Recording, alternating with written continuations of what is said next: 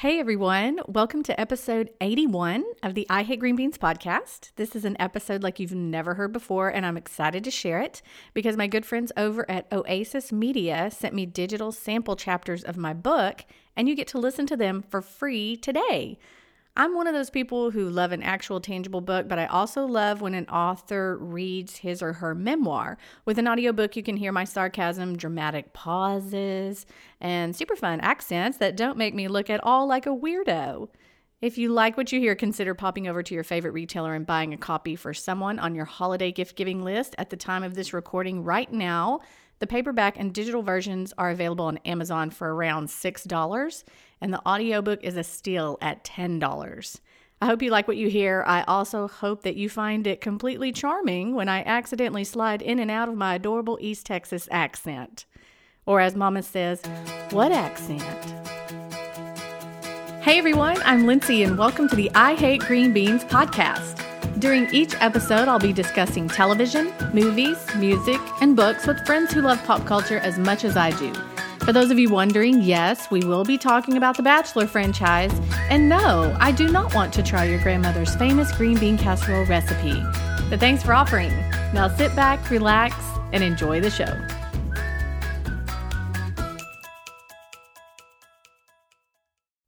Oasis Audio presents Why I Hate Green Beans and Other Confessions About Relationships, Reality TV, and How We See Ourselves by Lindsay Ray. Read for you by the author. This book is dedicated for my mama, a lover of green beans. Simple disclaimer. Even though my mama suggested I call them out, I'd like to formally announce that some of the names of the people in this book have been changed to protect the ones who can't help but act like jackwagons. I also collected consent forms from friends I mentioned in exchange for withholding embarrassing stories from the manuscript. Let the record show that money was never exchanged, just favors. However, if you or someone you Snapchat happens to personally know, sort of know, or is friends with the CrossFit trainer who is slightly disappointed but mostly pleased with the Gilmore Girls revival and sounds exactly like one of the people described in my book, none of this is personal, and I'm sure they are all lovely people. Introduction. I may hate green beans, but I love Oreos. I can't recall the first time I tried green beans, but I do know I have decided to hate them forever. Sure, they smell like feet, but the unappealing aroma has little to do with my aversion. I hate green beans because my mom made me eat them to lose weight. Once I hit puberty, I pretty much lived in the curvy category of life. I was the epitome of a boisterous lyric by Sir Mix-a-Lot and oddly unfazed by this fact. This puzzled my tall, thin mother. Why would anyone embrace a figure that wasn't exactly like Twiggy from the 60s? If I've learned anything over the years, it's this. The majority of women on the planet struggle with a variety of insecurities.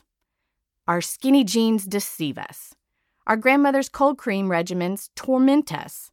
Our Facebook feeds taunt us with the images of everyone else's picture-perfect lives. I wrote this book to encourage women everywhere to embrace the days when we aren't feeling like our best selves. It's for everyone who's tried the latest fad diet or online dating app and failed again. It's for those of us who scour the internet looking for ways to reduce stress only to roll our eyes when we discover step one is always the same. Cut out the caffeine, as if that's going to happen. We long for someone who's been there to walk close to us through life's difficulties. I know what it's like to laugh uncontrollably about insecurities. I also know what it's like to hurt deeply because of those same inhibitions. Much like our favorite bras, we women must lift each other up in a spirit of camaraderie. Whether about maneuvering the muffin top, navigating the sketchy waters of singleness, or walking the judgmental halls of the workplace, these stories are my way of sharing certain truths I've learned along the way and found incredibly helpful. Yoga pants are your friend, Jesus sees you, and green bean diets are never the answer. Part 1. Mirror, mirror on the wall.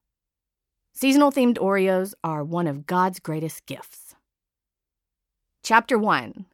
Why is Charlie Brown's teacher talking to me? I had the coolest language arts teacher in the 8th grade. Not only did Mrs. Smith make studying grammar, composition, and public speaking a fun activity, but she also took the time to invest in our lives. Her assignments were creative and entertaining, and they often involved her students really digging into their tender junior high brains, forcing us to take a good, strong look at who we currently were as well as who we wanted to be. One homework assignment involved designing a coat of arms to represent different phases of our lives. Ms. Smith presented us with 6 prompts, and each answer had to be expressed through a drawing. I recently found the folder with my coat of arms proudly displayed on the front. With great humiliation, I share my results of this assignment with you now. Number 1, what was the most significant event in your life? I drew Mickey Mouse ears. The most significant event in my 14 years of life was that one time I went to Disney World when I was 11 years old. The seed was planted early, friends. I love Disney. Number 2, draw your happiest moment in the past year. I drew a piece of paper with the words math test on it and a 100 written in red at the top. The happiest moment of 8th grade was making a perfect score on a pre-algebra test. Math was difficult for me in general, and it became a sensitive topic in my world. I strongly believe the hours I spent trying to learn the area of a triangular prism contributed to the love and dedication I have for the characters on The Big Bang Theory. Number 3, indicate something at which you are good. I was good at holding purple pom-poms. I've absolutely loved being on the cheerleading squad, but I'd like to point out that a flawless math test trumped making cheerleader as my happiest moment that year. Number 4, what is something you're striving to become or be? Without a doubt, young Lindsay was striving to one day make the Hallsville Bobcat Bell drill team. No contest. Number 5, if you had 1 year to live and were guaranteed success in whatever you attempted, what would you attempt? First of all, that's a little morbid, don't you agree, Ms. Smith? And second, I'm not making this up, I drew a scale with the arrow pointing to 90 pounds. I surrounded the scale with Dr. Pepper bottles and Hershey chocolate bars and wrote, I would eat fatty foods and not gain weight. Number 6, if you died today, what 3 words would you most like to be said about you? Quote, I like her, end quote. In summary, my coat of arms epitomized a girl who loved Disney, experienced major anxiety about perfection, longed for a stage, was fiercely self-conscious about her weight, had a minor Dr. Pepper addiction, and desired for people to like her above all else. At times today, that coat of arms is a clone of what it was decades ago. I find myself battling the same insecurities I did in Miss Smith's class. Fortunately, I have a healthier perspective on life and work that affords me the opportunity to go to Disney World. I didn't always drag around these insecurities. When I was young, self-doubt never occurred to me. I was rarely unsure. I performed for my family, my friends, my dolls, the dog, the horses, whoever was driving the car, patrons in the grocery store, a brick wall, and the imaginary audience in my huge backyard. I spent days making up routines in the swimming pool, on the trampoline, in roller skates, or on the picnic table. It's what I did. It's who I was. Someone should have intervened in the summer of 1980 when I constantly sang the entire soundtracks from Annie, Grease, and The Sound of Music against the balcony in the living room as though I were a miniature Evita. I was obsessed with a little red-headed orphan, an Australian goody two-shoes hopelessly devoted to a T-bird, and solving a problem like Maria. My outbursts of song and dance didn't seem to bother my parents or my sister. Mama and Jamie had been known to join in a time or two. Daddy would emphatically roll his eyes and turn up the volume on the TV. Performing is in my DNA. My extended family embraces the stage because life doesn't make sense without one. My grandmother designs dance costumes for a living. Most of my aunts and cousins have old megaphones in their closets that are frequently utilized. That's why they're in the closet, not the attic. Easy access. Given any one of the Ray women a baton, and she'll immediately launch into a routine from days of yore. Give that same baton to me and I will use it to knock some object off a high shelf. It wasn't until puberty kicked in that I experienced my first bouts of insecurity. I became conscious of my peers watching me and deduced they probably had opinions about what they were seeing. Do they like my dance moves? Do they appreciate my ability to rock a mic like a vandal? Do they think I'm stupid? Are they laughing because of how my cheerleader uniform fits? When did we inaugurate a popular crowd and what does Two-Face mean? Weren't we all friends last week? Overnight, I morphed into an introvert who was often mistaken for an extrovert. If you put me on a track that encircles a football field, I could easily bust out a crowd-pleasing cheer and have a blast doing it. But you wouldn't expect me to make eye contact with you in the hallway because I wouldn't hate to disrupt your between-the-bell rhythm and accidentally make you late for class. The same is true today. If I walk into a party crowd, I find a nice spot near a vertical surface and remain stationary for the duration of the merriment, which, fingers crossed, is hopefully a come-and-go affair. I try to provide amusement to anyone who dares approach the weirdo wallflower. Never presume I freely mingle with the other guests like a civilized human being. I must be physically pulled by the arm toward the person you want to meet. That is, if I haven't already snuck out the door. Season 2 of New Girl introduced me to the life-altering genius that is the Irish goodbye. Thanks to Nick Miller's reclusive ways, I've since mastered the art of removing myself from a social situation with little to no farewell. Please understand that I will stealthily seek out the host of the gathering and genuinely thank him or her for including me on the invite list. My mother and Emily Post did not raise a monster, but the rest of you jokers will probably receive a nice text explaining my whereabouts or never hear from me at all. This mysterious character trait is part of my charm. If, however, I have a designated role in entertaining or educating that same crowd, I do the exact opposite. Put a microphone in my hand and I'm unstoppable. Offer me a headset like the one Britney Spears wears, and I will regale you with details and include wild hand gestures and comedic facial expressions. Give me a podium, and I'll abandon my notes mid-speech. I thrive on improvisation and have often been known to go rogue. What's that you say? Your MC bailed and you need someone to run the show on a moment's notice? Take me to your event and allow me to save the day. This gregarious character trait is part of my charm, too. I desperately want to be seen, and at certain times I'm equally terrified that will happen. I live with the constant nag of my introvert side begging me to blend in while my extrovert side craves to tag a conversation with the perfect sarcastic comment. It's a peculiar juxtaposition. The need to perform often wins out. It's in my blood and can't be stopped. I guarantee if you look through a microscope at the chromosomes that make up my genes, they will be positioned in a perfect pyramid wearing rhinestone headbands. My people are dancers, twirlers, gymnasts, and cheerleaders. That 8th grade coat of arms correctly foreshadowed my trying out and later securing a spot on the Hallsville Bobcat Bell drill team my sophomore year of high school. I couldn't wait to put on my uniform with the sparkling overlay full of purple and gold sequins, as well as my brand new white boots. I practiced kicking my leg high enough to touch the brim of my hat. I soaked up every 8 count, every practice, every routine, and every second on the football field. This was where I was meant to be. What I didn't love was being measured and weighed on Mondays. Did I ever consider this tradition an incredibly antiquated practice? Nope. I accepted weigh day as the bane of my existence. That horrific chart in the director's office mocked me every single week. It said I was 5'2" with small bones, therefore I should weigh 108 pounds. Interesting. I was a 15-year-old girl with muscular legs and a healthy derriere, and some doctor in a book published in 1974 thought I should weigh what I had back in the 5th grade. Why, this made perfect sense. The green beans first appeared when it was reported that the extra 4 pounds of insulation I was carrying around declined to budge. Mama believed with all her heart that green beans contained supernatural enzymes that promoted weight loss. She still does. She has personally experienced the phenomenon on more than one occasion, and she was perfectly willing to buy as many cans of this vegetable as needed to melt away the unwanted excess around my haunches. Mama loves a green bean. Ordinary people eat them sautéed, caramelized, bacon-wrapped, roasted, casseroled, or barbecued. Unfortunately, these recipes are chock full of extra ingredients that counteract the weight-reducing molecular structure found in the bean itself. Mama prefers to eat them straight out of the can. Therefore, her daughters would eat them straight out of the can. I always complained that they smelled like a boy's locker room and tasted like sweaty socks. She popped them like Tic Tacs. I had to put my foot down the day beets established a regular rotation in my diet. I believe any food that stains a paper plate shouldn't be introduced into my digestive system.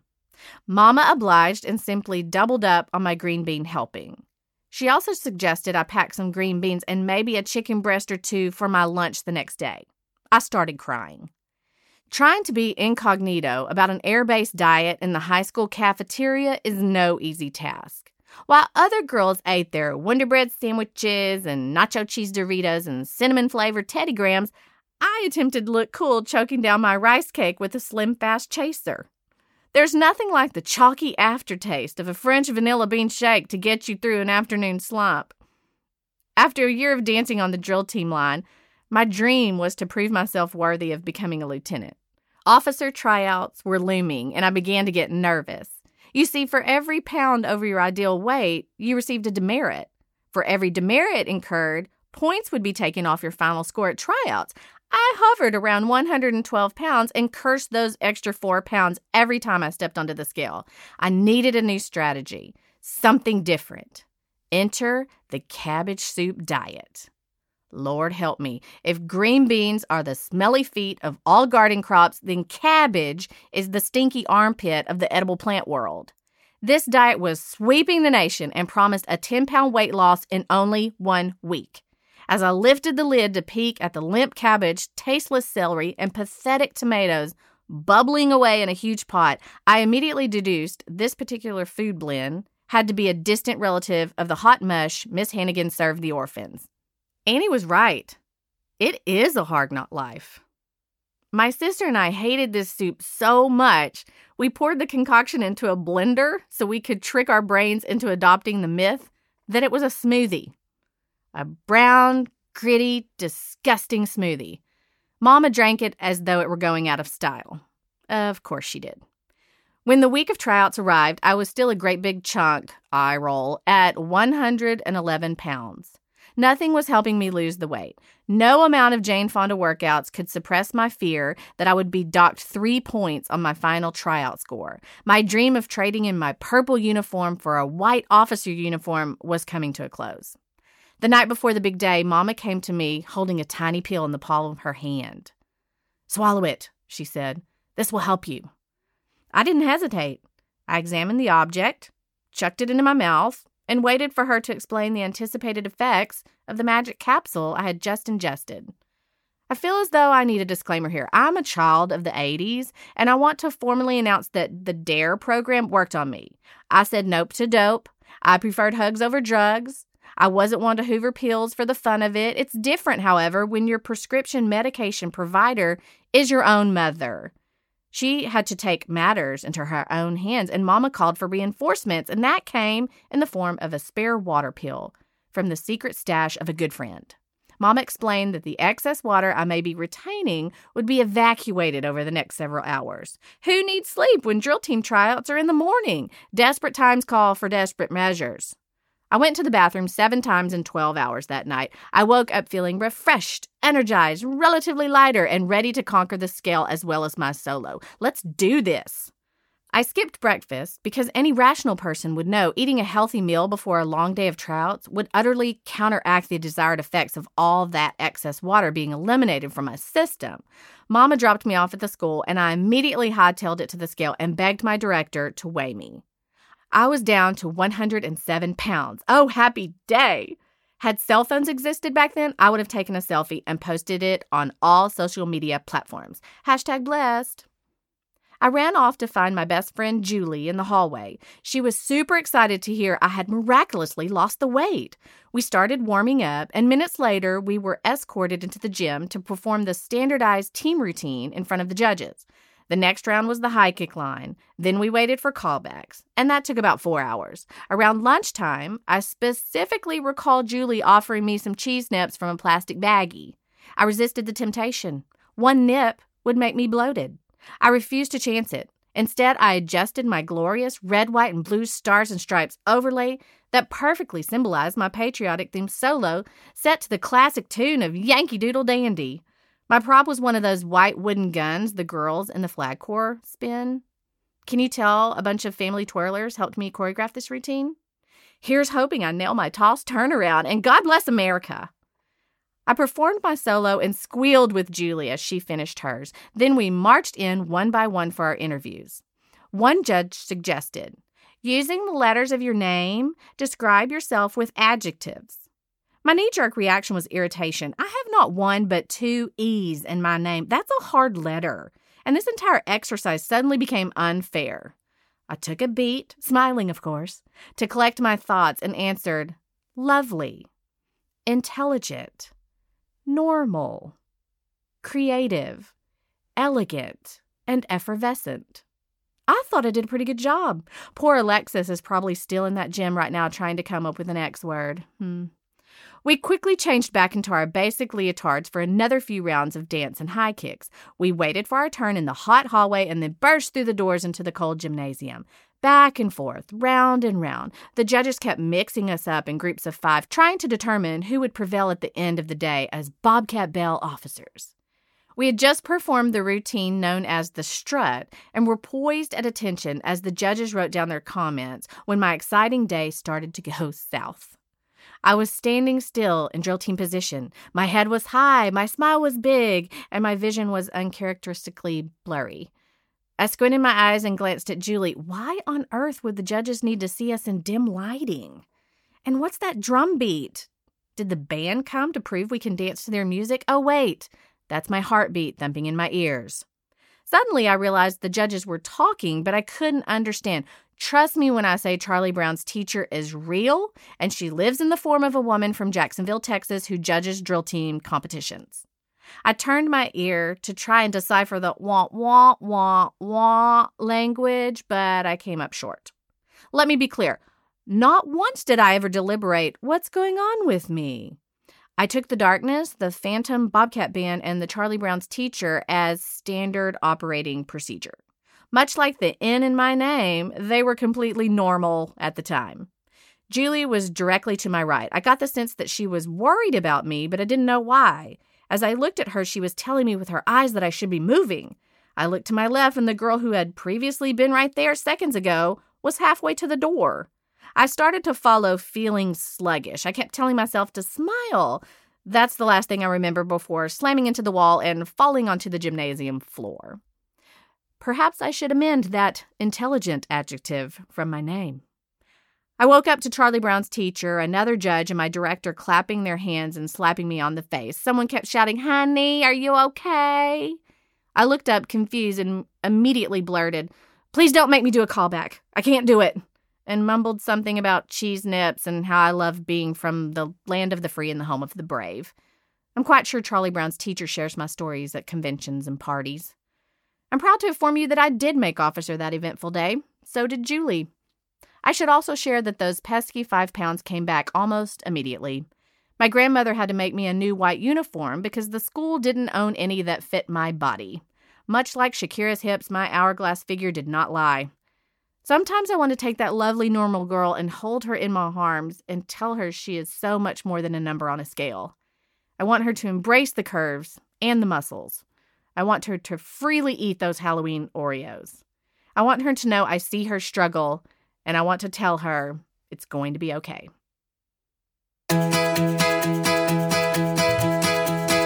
Hey y'all, it's Lindsay here to quickly tell you about my favorite website design firm, Digital Lemonade. Did you know that without the team over at Digital Lemonade, you wouldn't be able to read about Jordan's golden underwear or Leo's luscious locks? IHateGreenBeans.com would be a figment of my imagination without Digital Lemonade's creativity. Lindsay and Alexis revamped my website last year and even helped me launch the podcast. If you need help creating a website, refreshing a website, or maintaining a website, this is the group for you. Simply Google Digital Lemonade to learn more or visit my website for a direct link. Now back to the show. Part 2. She works hard for the money. I know what it means to work hard in a man's world. I like to think I add some sparkle to their lives. Chapter 6. There I was, unable to breathe, on Peter Pan. Upon receiving my Bachelor of Arts degree in Communications from Baylor University, I drove to Florida the very next week to intern at Walt Disney World. I was assigned to work attractions in Fantasyland and was officially bored by day 3.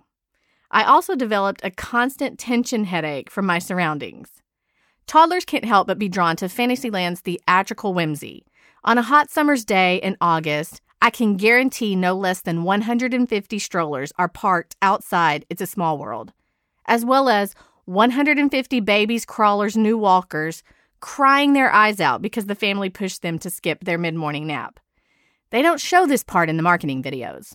Because Fantasyland is incredibly loud, a system was developed to help one cast member catch the attention of another cast member amid the joyful, laughing families documenting day one memories in the park and the miserable wailing families trying to hold it together on day 7.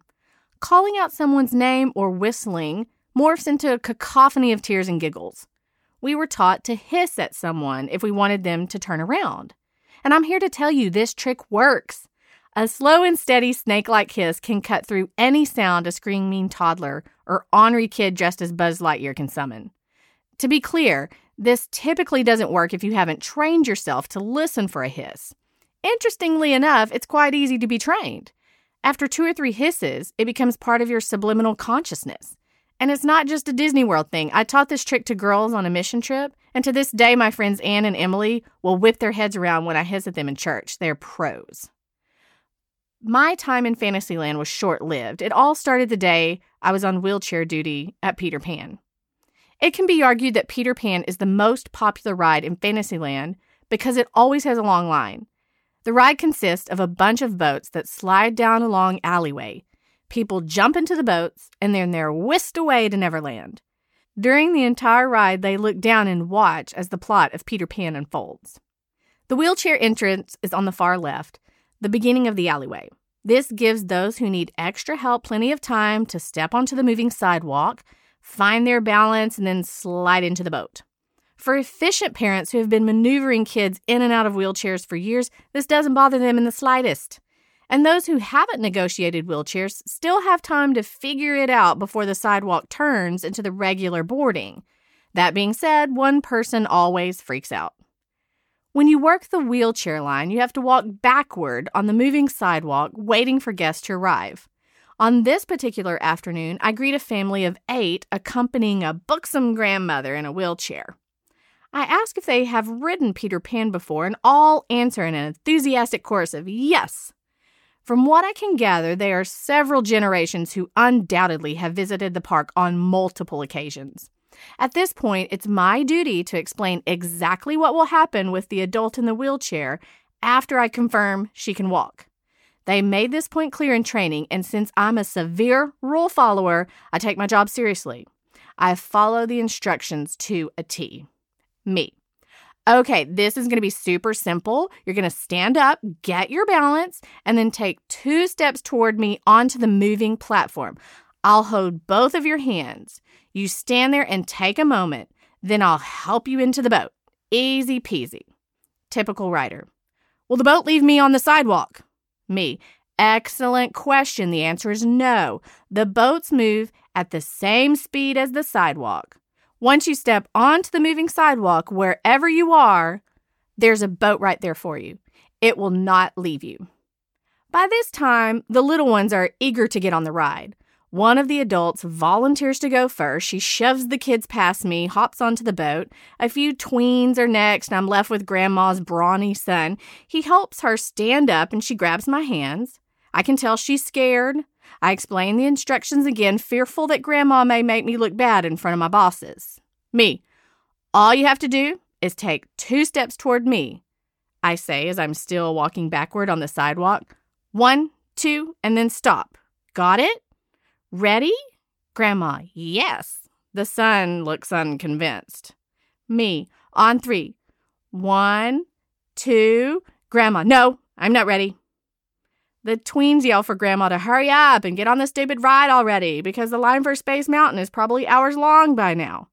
I try again. Me. On 3.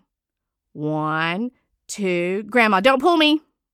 I explained to Grandma that I would never pull her onto a moving sidewalk. She was going to step on it herself. Not only is forcing Grandma to take a step a dangerous solution, but I'm pretty sure I would be fired if someone saw me do that. Or I'd be banished to work the poncho stand by Splash Mountain, the horror. The son becomes so irritated that he scoots by me and Grandma, figuring he can be more helpful if he's in the boat. Now that her son is no longer behind her, Grandma feels extra pressure to make this happen. Me. On 3. 1, 2, 3. As you may recall from my never-wavering instructions, this is the moment when Grandma is supposed to walk toward me, left foot, right foot, then stand there. I stop walking backward because I'm supposed to let the momentum of the moving sidewalk guide her forward. We are still holding hands, yet Grandma does not take the steps. Therefore, I inadvertently pull her onto the moving platform. She lands on me. This squishy, lovely Grandma lands on me. I'm now sandwiched between Grandma and the moving sidewalk, making my way down to the general public section. I try not to waste time being frustrated at her son for chilling in the Peter Pan boat without a care in the world. I also pray that management isn't around to see me fail miserably in this absurd moment. Trying to locate the emergency stop button clipped on my hip is a useless endeavor. It's buried, and feeling up Grandma to find it is not an option. I decide to hiss with the hope that my general public, how many, yellow boat, how many, green boat, counterpart will see the error of my ways and push her own emergency stop button. There's just one problem. When I try to hiss at the girl, Grandma's weight keeps me from properly performing my nifty trick. She's constricting my airway. All that comes out is a sputtering sound that doesn't do anything but throw Grandma into a panic.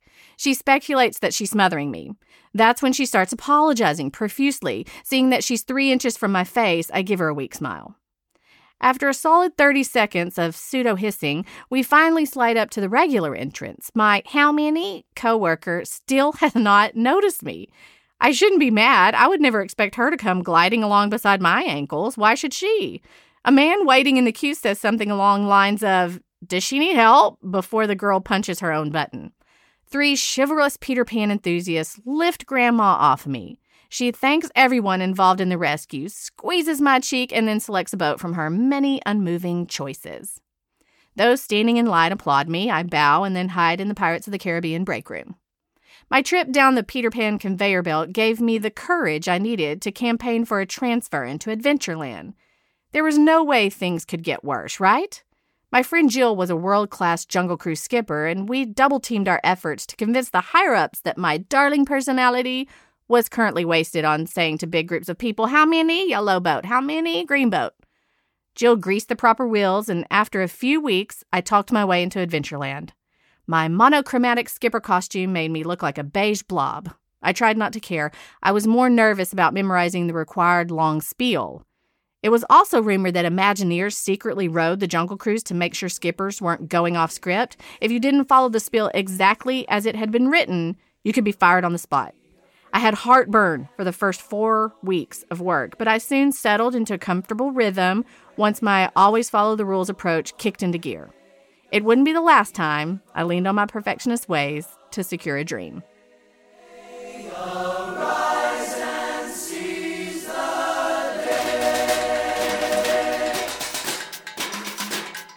Hey, thank y'all so much for listening. I hope you enjoyed the show. This book could not have been written without those of you who have followed me from the beginning. It's been a wild ride, and I have loved every minute of it.